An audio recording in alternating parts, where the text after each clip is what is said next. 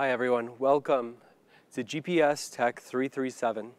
My name is Judah Bernstein, and here with me I have Ranjith Raman, and we are Senior Partner Solutions Architects with the AWS SaaS Factory team. Go ahead and pick up your headsets if you're not wearing them. This is going to be a silent session, so it'll be challenging for you to hear things.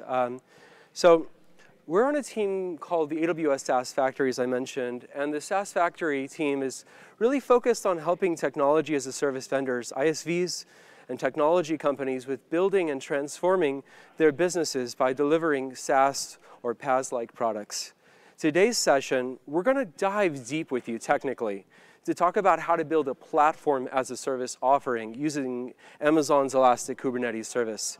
So, what important thing to be aware of is that today's session is not meant to be an introduction to Kubernetes. I have this slide only to set the context that you should already know Kubernetes and its primitives if you're here today. I'm not going to talk about what a pod is or what a service is. There's a large number of sessions for that. I'm going to talk about multi-tenant design considerations for building a PaaS layer with Kubernetes, the community, and its primitives. So let's get started. So what is platform as a service, right? So one of the things to think about is a PaaS solution allows customers, right, to not have to worry about the undifferentiated heavy lifting of managing infrastructure for powering these applications by having a provider operate them on their behalf. Many of you may be familiar, right, with vendors such as Salesforce Heroku, or maybe our offering within Fargate that is a PaaS-like solution. What we're going to do is we're going to talk about how you could build this platform as a service solution. And we're going to talk about it through a couple core requirements that we're going to set the scope of this session. So one is we're going to talk about how we're powering external customers' custom applications, scaling these applications for them, ensuring that these customers don't have to worry about deployment and that all they have to do is commit their code to some type of Git repository, that we want to provide multiple language support. Perhaps your customer is operating Node.js or Java with Spring Boot as an application, and you're powering this for them. They don't want to worry about what code they're committing. You need to power any type of application for any type of language that's common. And finally, you need to ensure that it's secure and that it's compliant. So, with that said, I want to start by walking you through some core pillars of multi-tenant design, and then we'll talk about the core sections we're going to cover in today's session. So one thing to remember is there's this concept of a silo. A silo is a single tenant infrastructure or application instance operating one customer and that customer's users. Typically, you'd find like a product deploy that's deployed in a managed services style would look like a silo configuration. A pool model is a little different. It's multi-tenant. It's where you have shared infrastructure or an application instance powering multiple customers and those customers' users. So the pool model is important to remember because today's session, we're going to focus on how you could use a pooled EKS cluster specifically. There's also a model that often we see in production, and we have to be realistic about what we see in production when we're working with ISVs. Some ISVs that are building SaaS or multi-tenant applications, they want to ensure that certain resources are dedicated per tenant in the silo configuration, while other resources might be comfortable and acceptable to share. The bridge model allows you and affords you that capability. One common use case that each of you are familiar with is where you might have like a shared application and web tier, but where that database cluster or database might be single tenant instead of having like a shared schema. So a couple core fundamental categories that we're going to dive into in relationship to Kubernetes today. We're going to talk about how you could achieve compute isolation. We're going to talk about how you could achieve network isolation. We're going to talk about how you could tier your products and your offerings for this PaaS layer. We're going to talk about how you achieve storage isolation. We're going to talk about usage metering. This is how do you know what your customer is consuming in your platform and how you could charge them for that usage. Especially in a platform as a service, this is crucial because you're going to be charging them based on what they're consuming in your resources. And finally, advanced architectures. We have a limited time, so there's a whole bunch of things that we could cover in this session. But we're gonna run through some of the top level things in much more detail And we're going to cover only a sliver of advanced architectures, but just enough to whet your appetite to talk to us after the session and tell us what you need. So with that said, let's talk about what a typical multi-tenant Kubernetes workload architecture looks like. It's a mouthful, I know. But what's important to remember is that you are looking to use an EKS cluster and the worker nodes that you have to power multiple tenants. So here you can see I have one tenant within a namespace. We'll talk about what a namespace is and how it is not completely secure and sufficient. And we have some type of approach to being able to isolate tenants from one another through maybe some type of network policy or approach that you would typically find. This is the end state of the architecture that we want to achieve at the end of the day. Imagine that your customer, customer A, is a typical customer that's uploading their application to your PaaS layer through some type of API that you provide. What you're going to do is you're going to power on their application within namespace 1, right? And you're going to isolate them there, and you can power other tenants or customers in the system through the same cluster in different namespaces. There's a lot more to it than that, but that's the most primitive approach that we can do to highlight what our end state looks like. So I have some bad news for you here. So today, Kubernetes does not support native tenant isolation. And we, Amazon EKS, which allows you not to have to worry about the undifferentiated heavy lifting of managing the master nodes, and powers etcd on your behalf, it also uses open source Kubernetes, right? So because of that, and because we have support for upstream Kubernetes, we ourselves do not support native multi-tenancy. And that means each of you need to think about the constructs that we're going to indicate to you today through these primitives, the open source community solutions, the partner products that you could pay for, and a bunch of other things that you need to define based on your requirements and use cases. There are two types of multi-tenancy. So by a show of hands, how many of you are in an ISV? OK, so a handful. And how many of you are in a customer, an AWS customer? OK, so the bulk of you are in a customer. So many of you are likely looking for soft multi-tenant design. That means that you you're not necessarily powering external customers. You're powering internal business units, right? And one of the key items here to remember is that these business units likely don't have an intention to exploit the system, right? There's no malicious users that are intending to blow up the platform as a service offering. So you're focused on agility for your organization. You're focused on operational efficiency. But that's very different than hard multi-tenant design. And why? The reason is because hard multi-tenant design is what you need to power a true public PaaS offering.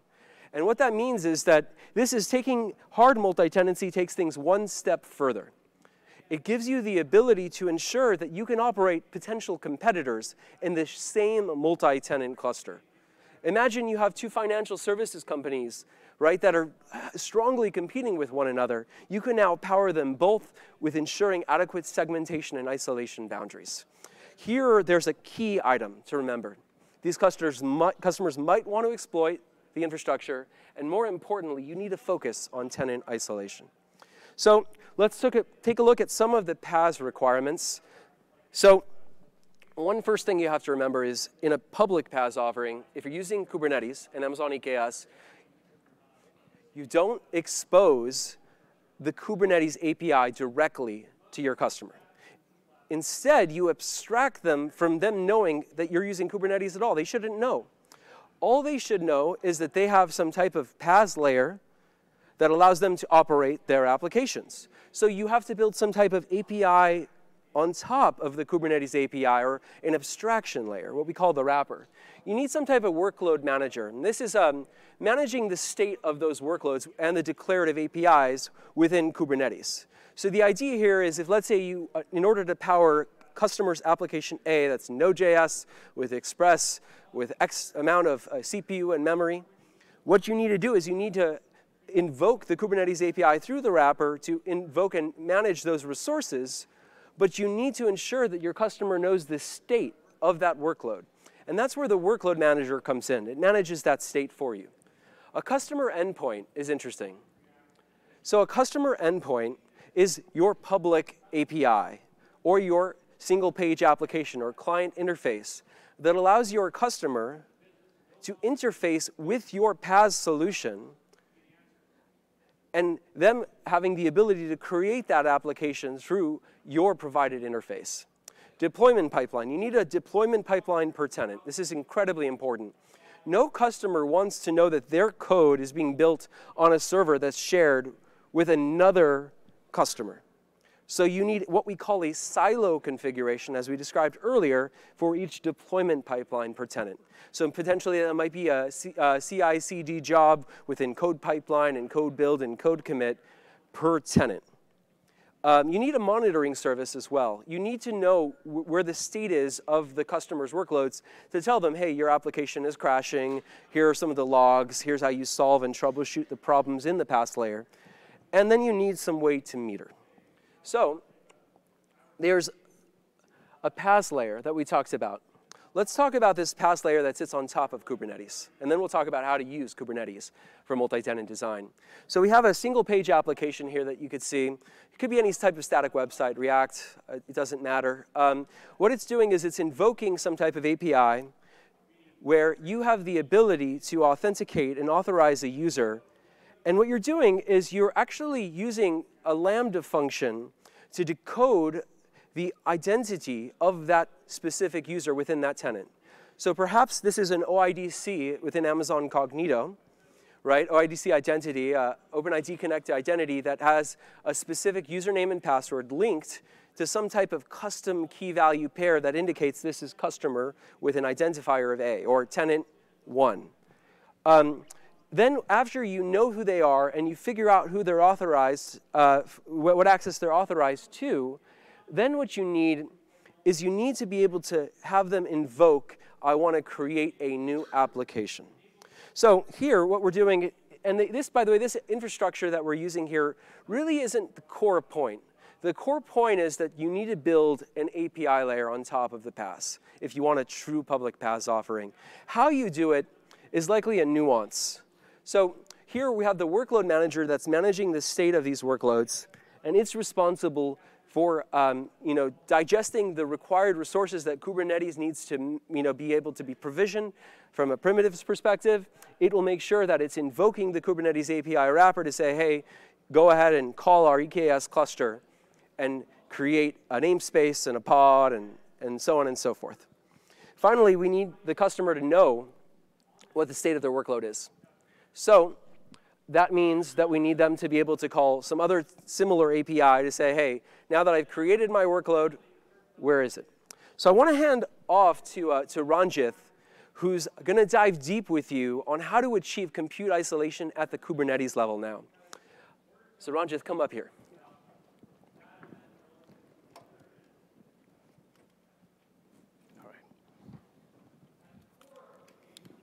All right. Thank you, Judah. Hey, everyone. So Judah talked about some of the challenges in achieving true multi-tenancy in a Kubernetes environment. So what I'm going to do right now is walk you through some of the Kubernetes features that could potentially help address those challenges. And in my first section called compute isolation, I'll be covering some of the isolation techniques like namespace per tenant, and how can you use service account for segmenting the resources within a namespace. And then finally, resource isolation with things like pod security policies. So namespaces, it provides a logical isolation of one tenant's resources over others. In other words, if you have a large Kubernetes cluster, by using namespaces, you can segment them into multiple smaller virtual clusters. So the strength with the namespace is that it provides an obfuscation of one tenant's resources within a pooled environment, but there is also a challenge or a weakness with namespace in that resources within one namespace can still access resources, resources in a different namespace, right? So now, as a SaaS provider, you may think that, well, I don't want multiple tenants or tenants in my my cluster to be talking to each other or exchanging data or resources between each other, right? Or or maybe some of you may even think that maybe I should just spin up separate cluster per tenant. So the problem with that is you would soon realize that it's highly cost prohibitive. Like if you want to maintain separate clusters for each tenant, it does not work out that well, right? And it also does not make a lot of sense from a maintenance standpoint if you have to maintain individual clusters for each tenant. So you still have to think about how you're going to make this work within a pooled environment or within a shared cluster. So Kubernetes provides an authentication and authorization module, right? So imagine a request coming into a Kubernetes API server. One of the first thing it does is authentication, right? In the case of Amazon EKS, it goes through the identity and access management service, right? So your request gets authenticated, and then it moves to authorization modules.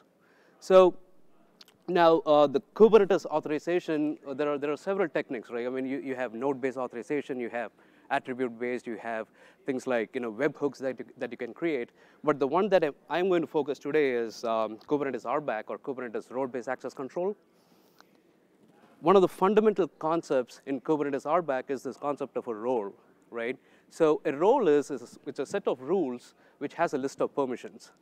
And then I'm going to cover service accounts and how you can use service accounts. So you can think of service account as a user, but the difference is it's within a namespace. It's for an application inside a namespace. And then finally, role binding. So now we created the service account and we have the role. Role binding binds the service account to the list of permissions that we defined inside the role. And this is an example of a service account, pretty straightforward, right? So it resides within a namespace called tenant1. And this is a role, right? Again, it resides in the same namespace called tenant1. And in the rules section, you can see that it has a list of permissions like get or watch or create or update over a set of resources like replica sets or pods or deployments. And finally, we have the role binding. It's again in the same tenant namespace called tenant1, and it binds the service account with the actual role. So now, as a cluster admin of a SaaS provider, or maybe you're just building a SaaS application, you may think that, okay, I created namespaces, so I was able to achieve some level of logical isolation, and then I created my Kubernetes RBAC roles and my service accounts. So I'm all set, right? I was able to secure my cluster. Guess what? You're not, right? Because a user or a service account within a namespace can still access the internals of the node that they're on. And they can potentially wreak havoc. I mean, they can access file systems, access devices, unless you explicitly block them. And the way you would do that is by using pod security policies. So pod security policies, they are a cluster-level resource that controls the sensitive security aspect of the pod specification. And what that means is it defines what a pod can do and what a pod cannot do, right? It's also a set of conditions that the pods must meet in order to be accepted by the cluster. Now, there are several things that a pod security policy can control, like things like EC2 instances, file systems, networks, namespaces, and volumes. But the fundamental idea that you need to keep in mind is you are trying to prevent a custom application of one tenant from somehow or by some means access a different tenant's resources. Disable privilege mode. So this is probably the most important concept that you need to keep in mind. And I do have an example of this in my next. Yeah. So this is an example of a pod security policy where you can see that the privilege flag is set to false. So this means you're preventing a user from creating a privileged container. So a privileged container is a container that has elevated access, a privileged access that could potentially access the internals of the node or access the file systems or devices, right? So this is something that you don't want to allow, especially in a multi-tenant cluster.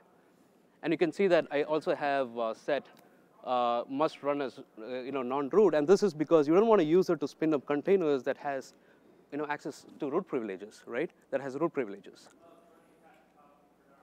So one important thing to note here is Amazon EKS, starting from version 1.13 and above, has the pod security policy admission plugin enabled by default.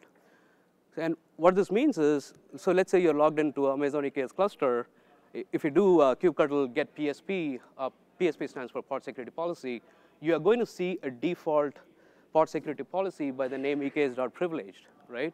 And if you describe that, you're going to see everything that I talked about. You're going to see like things like allow privileged set to true, allow access to host network set to true, which is ideally, that's something you don't want. And the reason it's this way is because to maintain, backwards compatibility with clusters that did not have, admission plugin controller enabled. But as a SaaS provider, what you need to think of is you have to create a more restrictive policy. You don't want this, right? So follow the guidelines, that I talked about in my previous slides. Create a more restrictive policy, and disable the privilege flag, or set allow access to the host network and things like that. So, just disable those so that you can apply that more restrictive policy, and then delete the default EKS.privilege policy that you see here.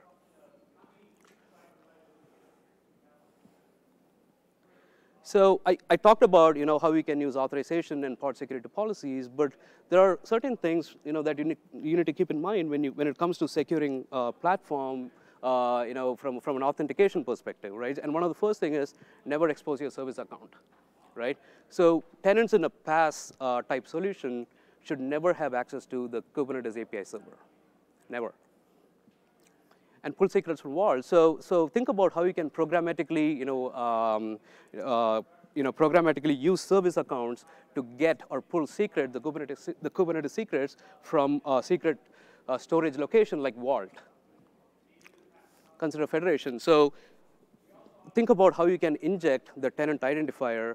If you're using an OIDC type identity provider, the OpenID Connect, so think about how you can inject the identity provider.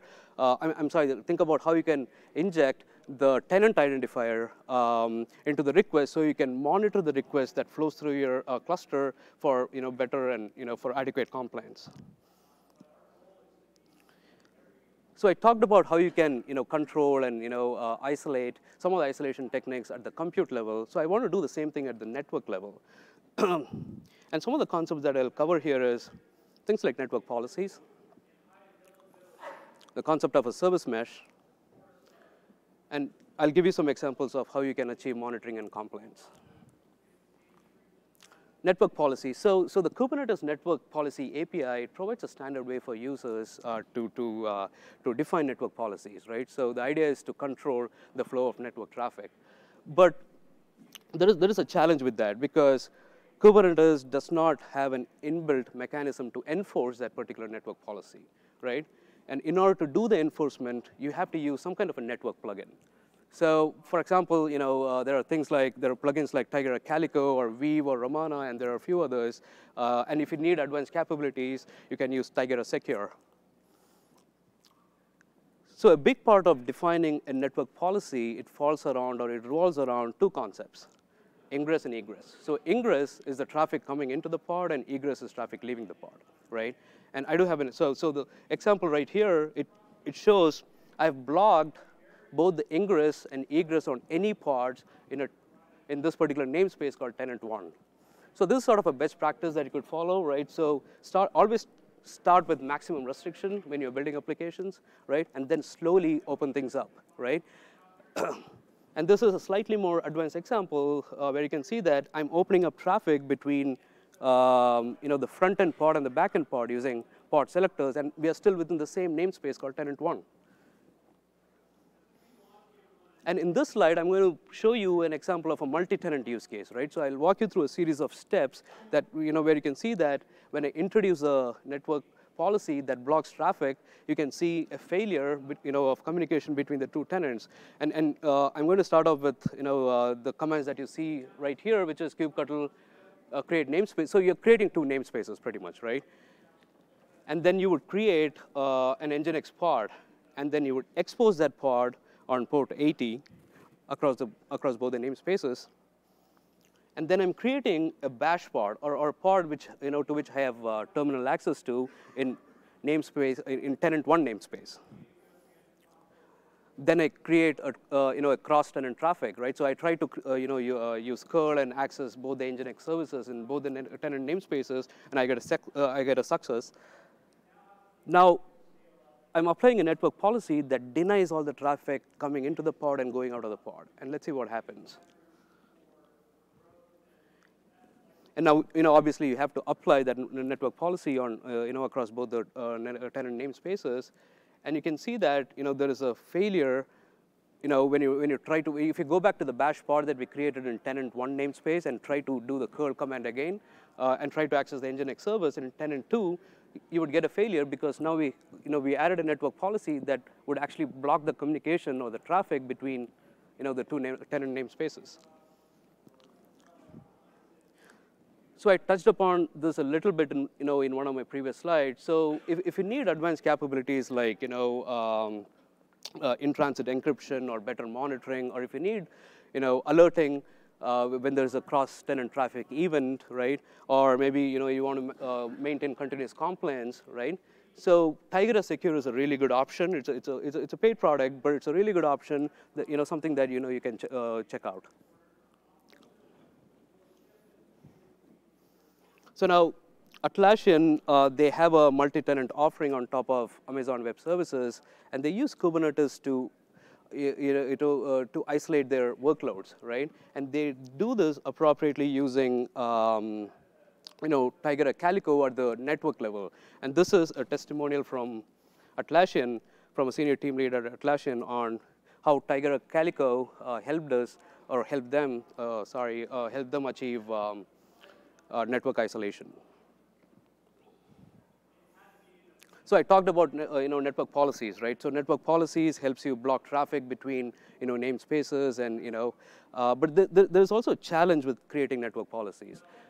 One of the challenges, things like managing IP blocks, right? So IP blocks when it comes to managing ingress and egresses, right? So it can get a bit repetitive and cumbersome. Imagine someone sitting there and just managing all the CIDR blocks, and it's not fun, right? So there are definitely better options, and one such option is the idea of a service mesh. So service mesh, it creates a logical boundary for your traffic, right? With traffic between your services, and it achieves this by using virtual services and virtual routers, virtual nodes. And the main thing to remember or keep in mind is you can create fine-grained destination routes and rules with service mesh. You can do things like rate limiting using quota rules, and you can do things like deny rules, a better version of whitelisting and blacklisting, unlike with network policies. So these are some of the examples of service mesh. AWS has app mesh, and then Istio, Consul, Linkerd. Superglue is a really interesting project. It provides orchestration of multiple meshes. So something, if you're interested, you can check that out. And these are some of the features of service meshes, right? So it provides load balancing, things like routing, circuit breaking, obfuscation, service discovery, right? And I'm not going to, talk about all these in detail because these are, inbuilt features of service mesh. But my main focus here is to talk about multi-tenancy with a service mesh, right? So things like tenant routing. So how can you create, intelligent routes to manage traffic between service mesh silos? Network isolation. I've been talking about network isolation for the past few minutes. So with a service mesh, think about, do you need one control plane and multiple meshes per tenant, or do you create one control plane and a mesh per tenant, right? So when you design systems, like you need to think about all that. And then you can further obfuscate, with a service mesh, you can encapsulate all the tenant activity, within a service mesh silo. Things like service discovery and canary deployments is where you get A/B style testing, and you can create canary style deployment rules. And obviously, multi-region is where you can extend your mesh across Kubernetes clusters so that you get better disaster recovery and things like multi-region deployments. Tenant tiering and quality. So this is, if you're a SaaS provider, this is probably one of the most important topics that that you have to keep in mind, because this is where you can control the amount of resources that a particular tenant would consume, right? Because when you have several users or teams of users or tenants sharing one cluster with a fixed number of nodes, there can be a fair concern that one tenant may use more than their fair share of resources, right? So that's where, so Kubernetes provides several options, and one of the options is something called resource quotas. So resource quotas, it helps you limit the amount of resource a particular tenant can consume. And it does this by setting quotas and limits on things like, you can control things like CPU or memory or storage. But on top of that, it lets you limit the type of resource you can create. For example, if you want a tenant not to spin up more than 10 pods or 5 or 10 pods in the cluster, you can actually define a hard limit in a resource quota definition file. You can do things like performance and enforce performance and capacity tiering for CPU, memory, and storage, manage tenant pod prioritization, and this last point here is probably one of the most important one, because if you set one of the biggest advantage of setting resource quotas is you can minimize the blast radius when there is one particular tenant consuming more than their fair share of resources. When there's an overconsumption event, resource quotas helps you define that limit. And what happens to that tenant is, like, if they're overconsuming on CPU, they'll get throttled. If they are overconsuming on memory, they'll just get an error. And this is an example of resource quota, and here you can see that I'm setting a hard limit of 5 and 5 for the number of pods, and then I'm limiting the CPU. The maximum is 2, and the memory limit is 4 gigs. So I talked about resource quotas and how resource quotas would help you manage and restrict a tenant's resource consumption. But let's say there's a tenant that has to meet like strict regulatory requirements. They want to run their workloads on an isolated node where they don't want to share their workloads with any other tenant, right? So Kubernetes provides a feature called node affinity, right? So which constrains which nodes a tenant's pods would be deployed to, right? And you can achieve this by using labels and selectors. It also, Kubernetes also provides another feature called pod affinity and pod anti-affinity. What this is it's a set of rules that you can specify, how a tenant pod should be placed in relation to a different tenant's pod. But the fundamental idea here is, you're preventing the scheduling of a tenant pod on the same node as that of a different tenant's pod. You're creating that isolation for your special tenants. So this is very similar to the previous slide, right? The objective is very similar because there's a tenant. So let's say there is a tenant that wants to run like a high CPU intensive workload, right? Or maybe there is a tenant that says, hey, I want my pod or I want my workload to be placed on a node that has a solid state drive or an SSD. How would you enforce that, right? So Kubernetes provides features like taints and tolerations, where taint is, it lets you taint or mark a node so that the Kubernetes scheduler exactly knows which pods it should place on the node and which pods it should not. And toleration is, it lets you designate pods that can go on a specific tainted node. And if you think about this is exactly the opposite of what I was describing earlier with node affinity, right? With node affinity, you have a set of pods getting attracted towards a node. But with taints and tolerations, you have a node that's basically rippling away pods unless or until it finds a corresponding pod or a pod with the corresponding toleration, right? So very similar objective, but the way it works is exactly the opposite, right? And this is how you do it. I mean, kubectl taint nodes, you would provide the node name, and then you would provide a key and a value, right? And then when you define a pod, you need to actually add a toleration section where you specify the key and the value that you used to taint that particular node.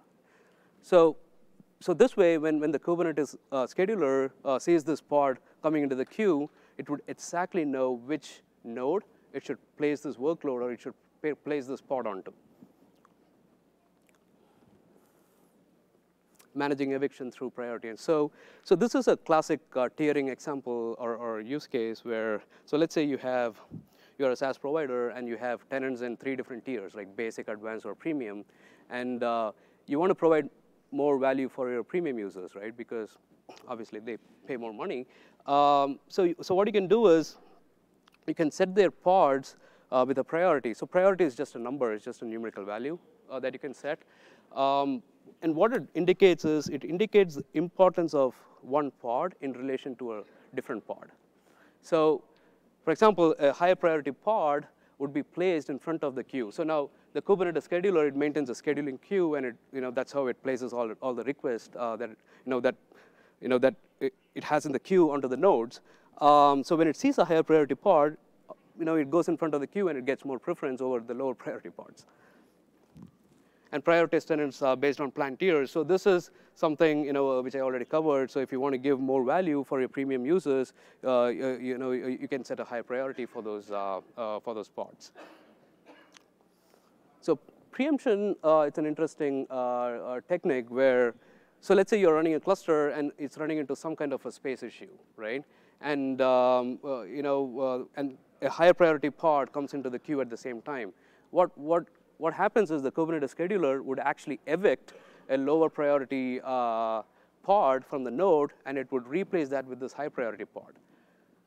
It sounds cruel, but that's how it works. But one thing you need to be mindful of is how you assign these priority values. Because if you assign a high priority value for, so let's say a workload or a pod for a tenant that's in the basic tier, so it can potentially evict other tenants' pods, which is something you don't want, right? So it can cause a lot of noise in the cluster if you don't assign the priority values properly.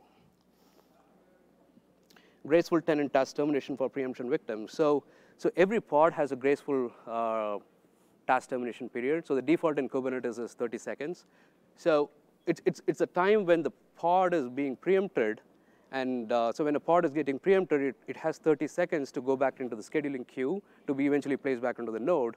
So now that may not work for all the tenants. So some tenants would be just running stateless apps, right? And they would be like, OK, I don't want that 30 seconds limit. So what you need to do is lower that limit to maybe 0 or maybe to a really low number so that those victim pods or preempted pods can go back into the queue pretty quickly to be eventually placed back into the node, right? So something you need to keep in mind when you're working with priority values or priority and preemption. So with this, I want to hand it over back to Judah to talk about storage isolation.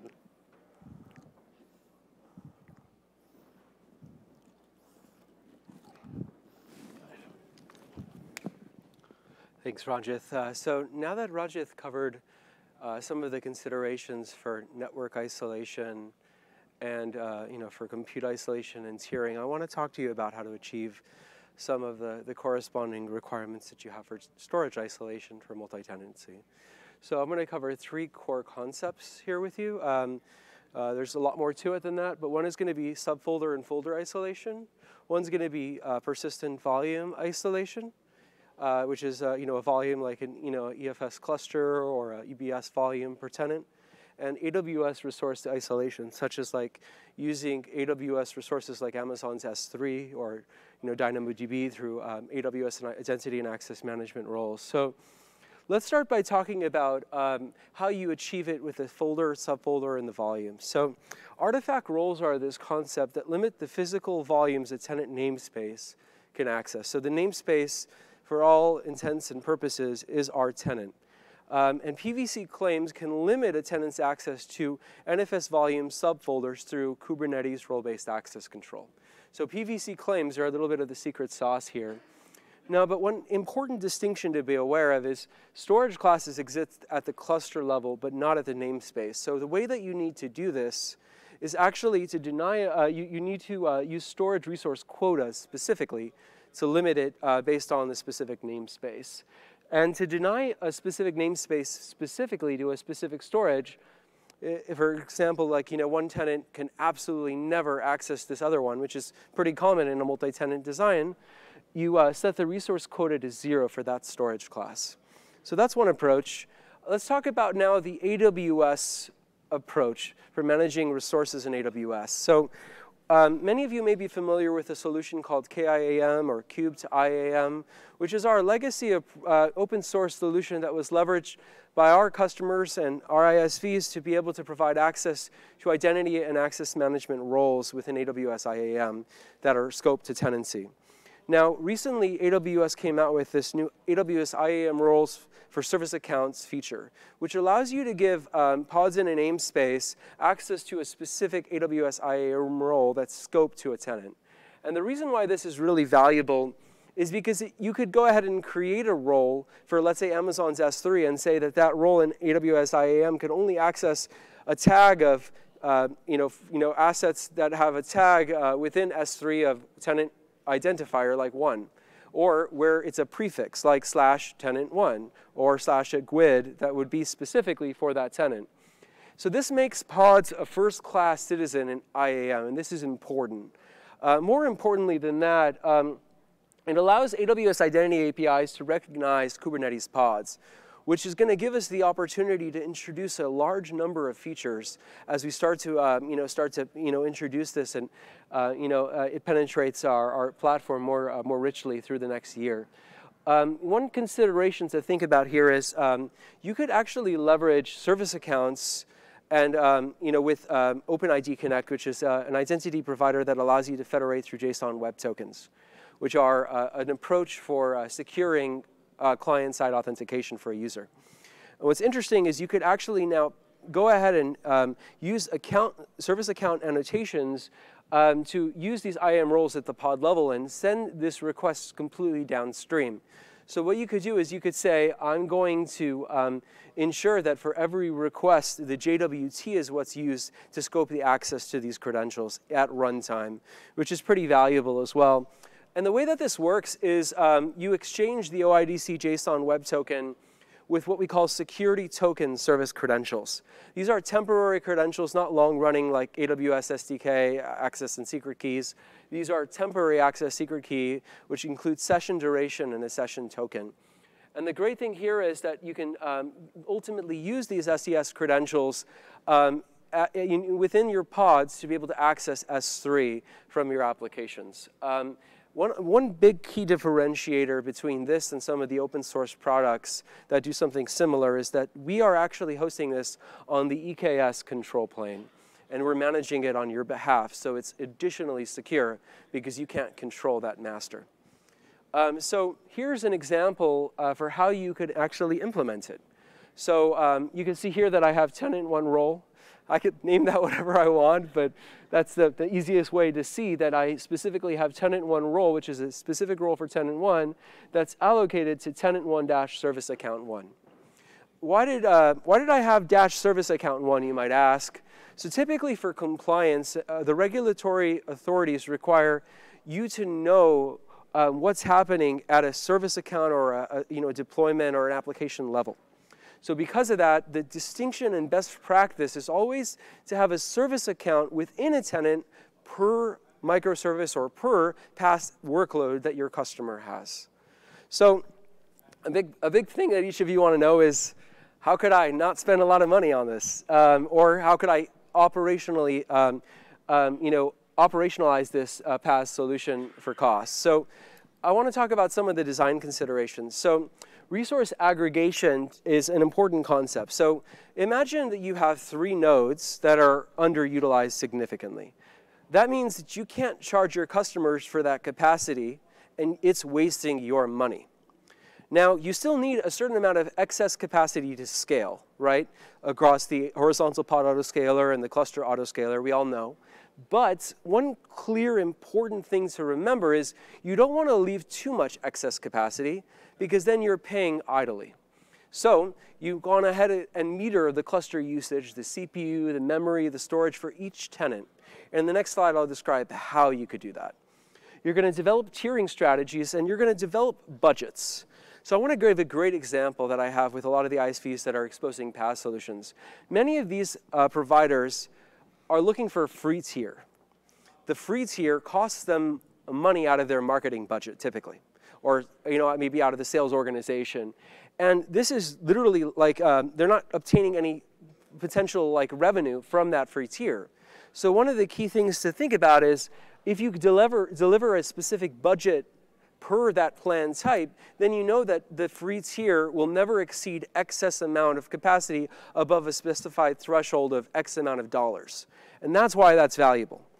develop performance and tenant SLA tiering is important. So one of the ways to differentiate your products is by providing better SLAs for customers that pay more, right? It's just a typical tiering strategy. What you're going to do after you grab these metrics is you're going to use this information, this metering information that's pulled on a regular basis to drive what we call entitlements. Entitlements is likely some type of document that says customer with this following identifier has access to the following resources, and this is what they're entitled to use. So what you could do is you could say this customer has exceeded their capacity, and you can communicate to your inside or field sales organization that they need to go ahead and promote that customer to the next tier through sales conversations. Alternatively, if it's consumption-based pricing, you're likely using that for showback to prove to them that they're using that consumption and to charge them back, right? Because if you're charging them on a consumption basis, let's say based on the number of CPU cores and the amount of memory for gigabytes, you need to be able to do that, and you'll show that to them also for compliance. So one key thing to remember here, we talk about all of these concepts and they all combine to one typical strategy that our SaaS Factory team has branded cost per tenant. Cost per tenant is aligning your cost structure in AWS to the cost structure required for how you're going to monetize the offering. So if you are paying, most of your money is going to CPU and memory and storage, that means you want to meter CPU, memory, and storage and charge your customer likely some type of additional margin on top of what AWS is charging you. That is cost per tenant. So you're going to tie the consumption to native Kubernetes constructs. And you can do this through pods, persistent volumes, storage classes, and other resources as well. OK, so now that we talked about why and kind of conceptually what to do, we're going to talk about how to do it. So Kubernetes has an API and a metrics server that exposes metrics for like pods in a namespace and amount of compute and memory. So what you could do is you could expose these kube state metrics through solutions such as Prometheus or through CloudWatch Container Insights, which is a new feature that we have within Amazon's CloudWatch that exposes metrics for not just Kubernetes that's in Amazon EKS, but native Kubernetes as well as through through ECS. And what you're going to do is you're going to expose the number of pods per hour, the pod usage per hour. So if you have, let's say, 5 pods, and that pod, each pod of those has like 1 CPU and 1 gig of memory, you know you have 5 CPUs and 5 gigs of memory for that specific interval of that hour. So you know how much it costs you because then you could pull the EC2 instance type and you know exactly how much it's costing you to operate that customer. Then you need some way to digest these metrics in real time. And that's where an analytics pipeline comes in. So you likely have some Lambda functions to expose metrics. Maybe these are API invocations within your application, and you're going to correlate those API requests to that corresponding infrastructure cost, or potentially you'll regularly poll for those metrics as well. There's 2 typical approaches. So polling is, I want to get it at this moment in time. How much are they using? That's one strategy for monetization. The other approach is, when did my container start? When did it stop? How many minutes did they consume? Because in EC2, you could charge at a per minute level, right? That's how we can monetize the offering ourselves. So potentially, you want to meter and sell to your customer at a per minute level as well. You'll pull tenant metrics into some real-time dashboard. Analytics pipeline like Kinesis with Kinesis Analytics and maybe like Elasticsearch with Kibana, and you'll digest these metrics into some type of consumption unit. This is your billable unit. So you've aggregated the records, you've made intelligence of them, you know how you want to sell, and then you're going to go ahead and create some type of dimension. Dimension, for those not familiar with subscription billing vendors, it's this technical concept that applies pretty much to a SKU or a feature within a larger product listing. So you might have, like, let's say 24 dimensions that could be supported in one product listing in AWS Marketplace if you're selling a SaaS product, right? So each one of those is monetized at a different price. So if somebody consumes 3 units of a feature A, that's a specific price for feature A. So a great example of this is, in AWS Marketplace is Dynatrace.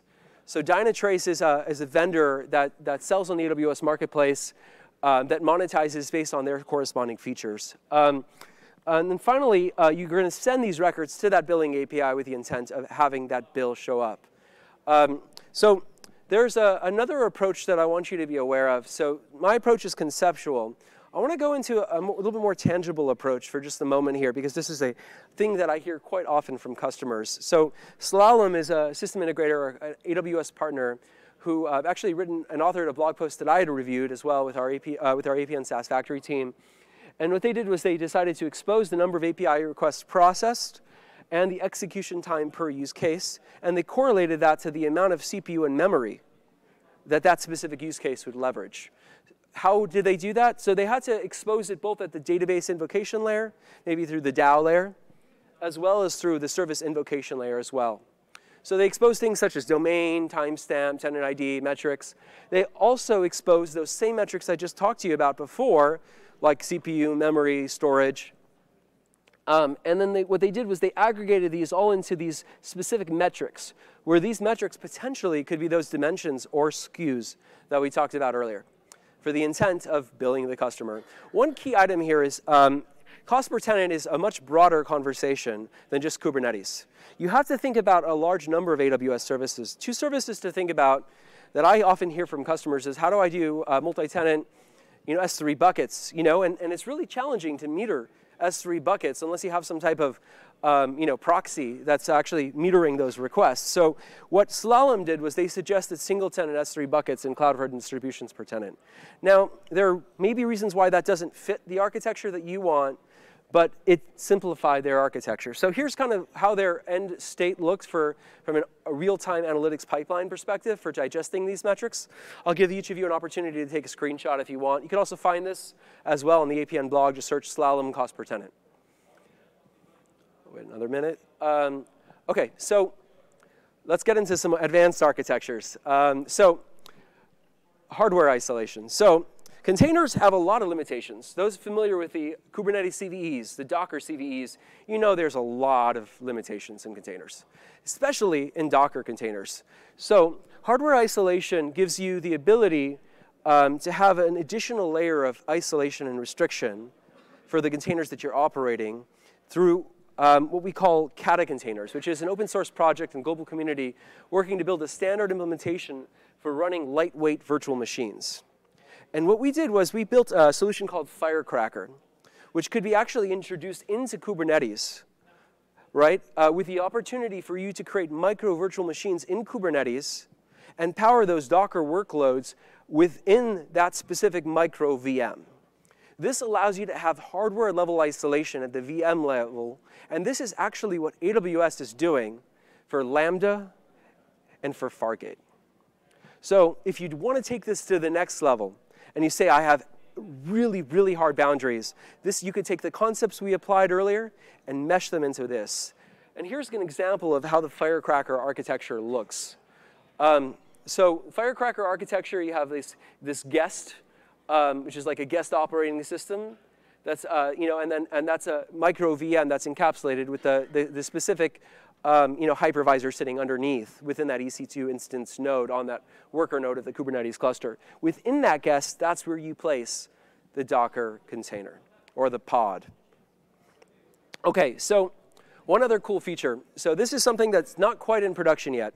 But ALB, for those familiar with Application Load Balancer and the Ingress Controller, many of you know Ingress Controller allows you to route requests into your cluster through a Layer 7 load balancer.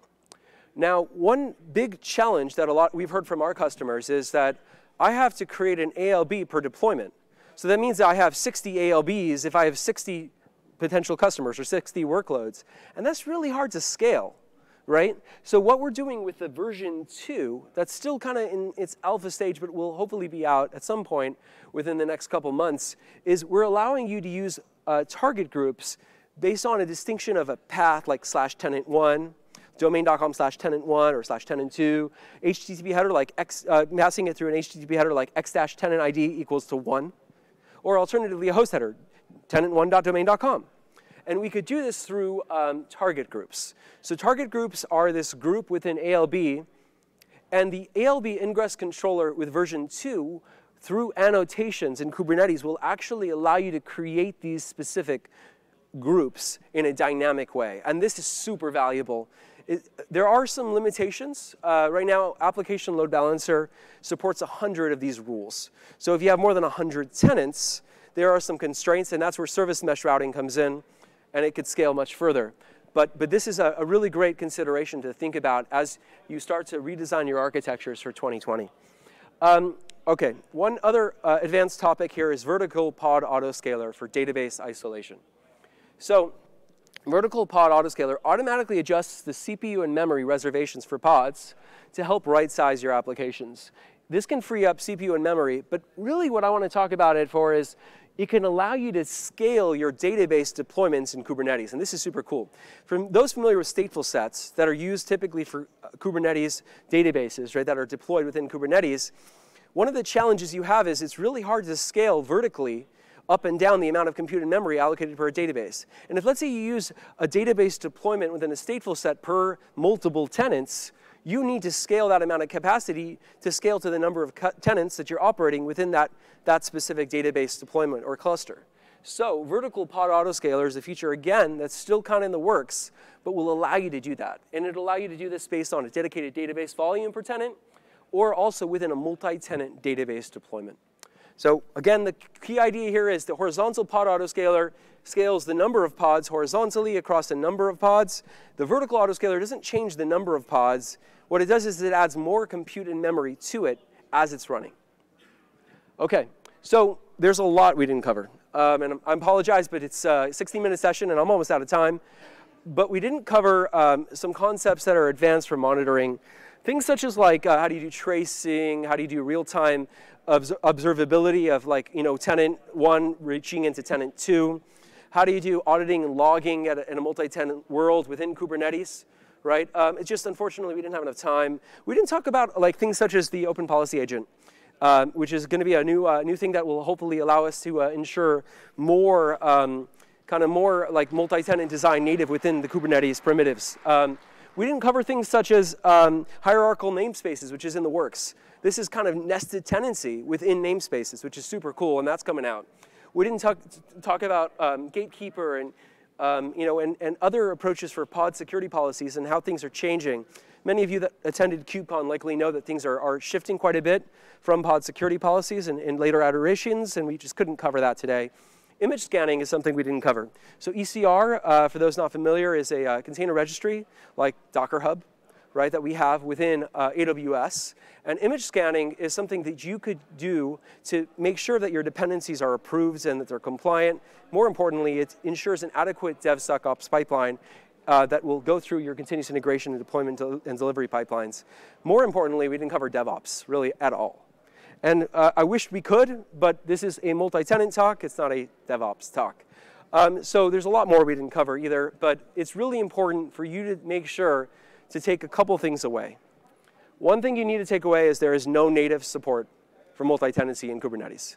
You can only achieve this through some of the primitives that we just provided, some of the open source community tools, things that we didn't mention, but you got to do it yourself. Also, there's a whole bunch of community tools. Tigera Secure will allow you to do encryption per tenant across different namespaces to ensure network traffic isolation at the encryption level. So the community has a whole bunch of products. You need to explore those products because Kubernetes alone is not sufficient. Never expose the API in a public pass. If it's an internal business unit pass, that's a different story if you're a customer. But if you're exposing this as like a Heroku-style platform, you never expose that specific service account to a customer. Instead, you pull those secrets and you dynamically invoke the API on their behalf. I wanted to make sure that each of you learn about the CVEs that are out there that I didn't have time to cover. There are a lot of them. So please dive deep on Kubernetes, much more than what we covered today. You could talk to Ranjit and I after this session. And finally, make sure you have a silo pipeline. With that said, I want to show you some related sessions. We have a whole bunch of SaaS content. Hopefully this was exciting to you, and there's a whole bunch of content that we're having this week. I have a couple sessions Wednesday and Thursday that are Chalk Talks. They're going to be more interactive. You can ask questions. You can get involved, ask your like real tangible problems that you've been having, and we can answer them. Finally, I want to thank you for this session, but before I have you leave, I want you to pick up your phones for me for just one moment. Everyone pick up their phone, and I want you to bring up the mobile app And please rate us, because if you've liked the content that we've covered today, we really want to be able to present it more to additional customers within the ecosystem. So thank you so much, and have a wonderful day today.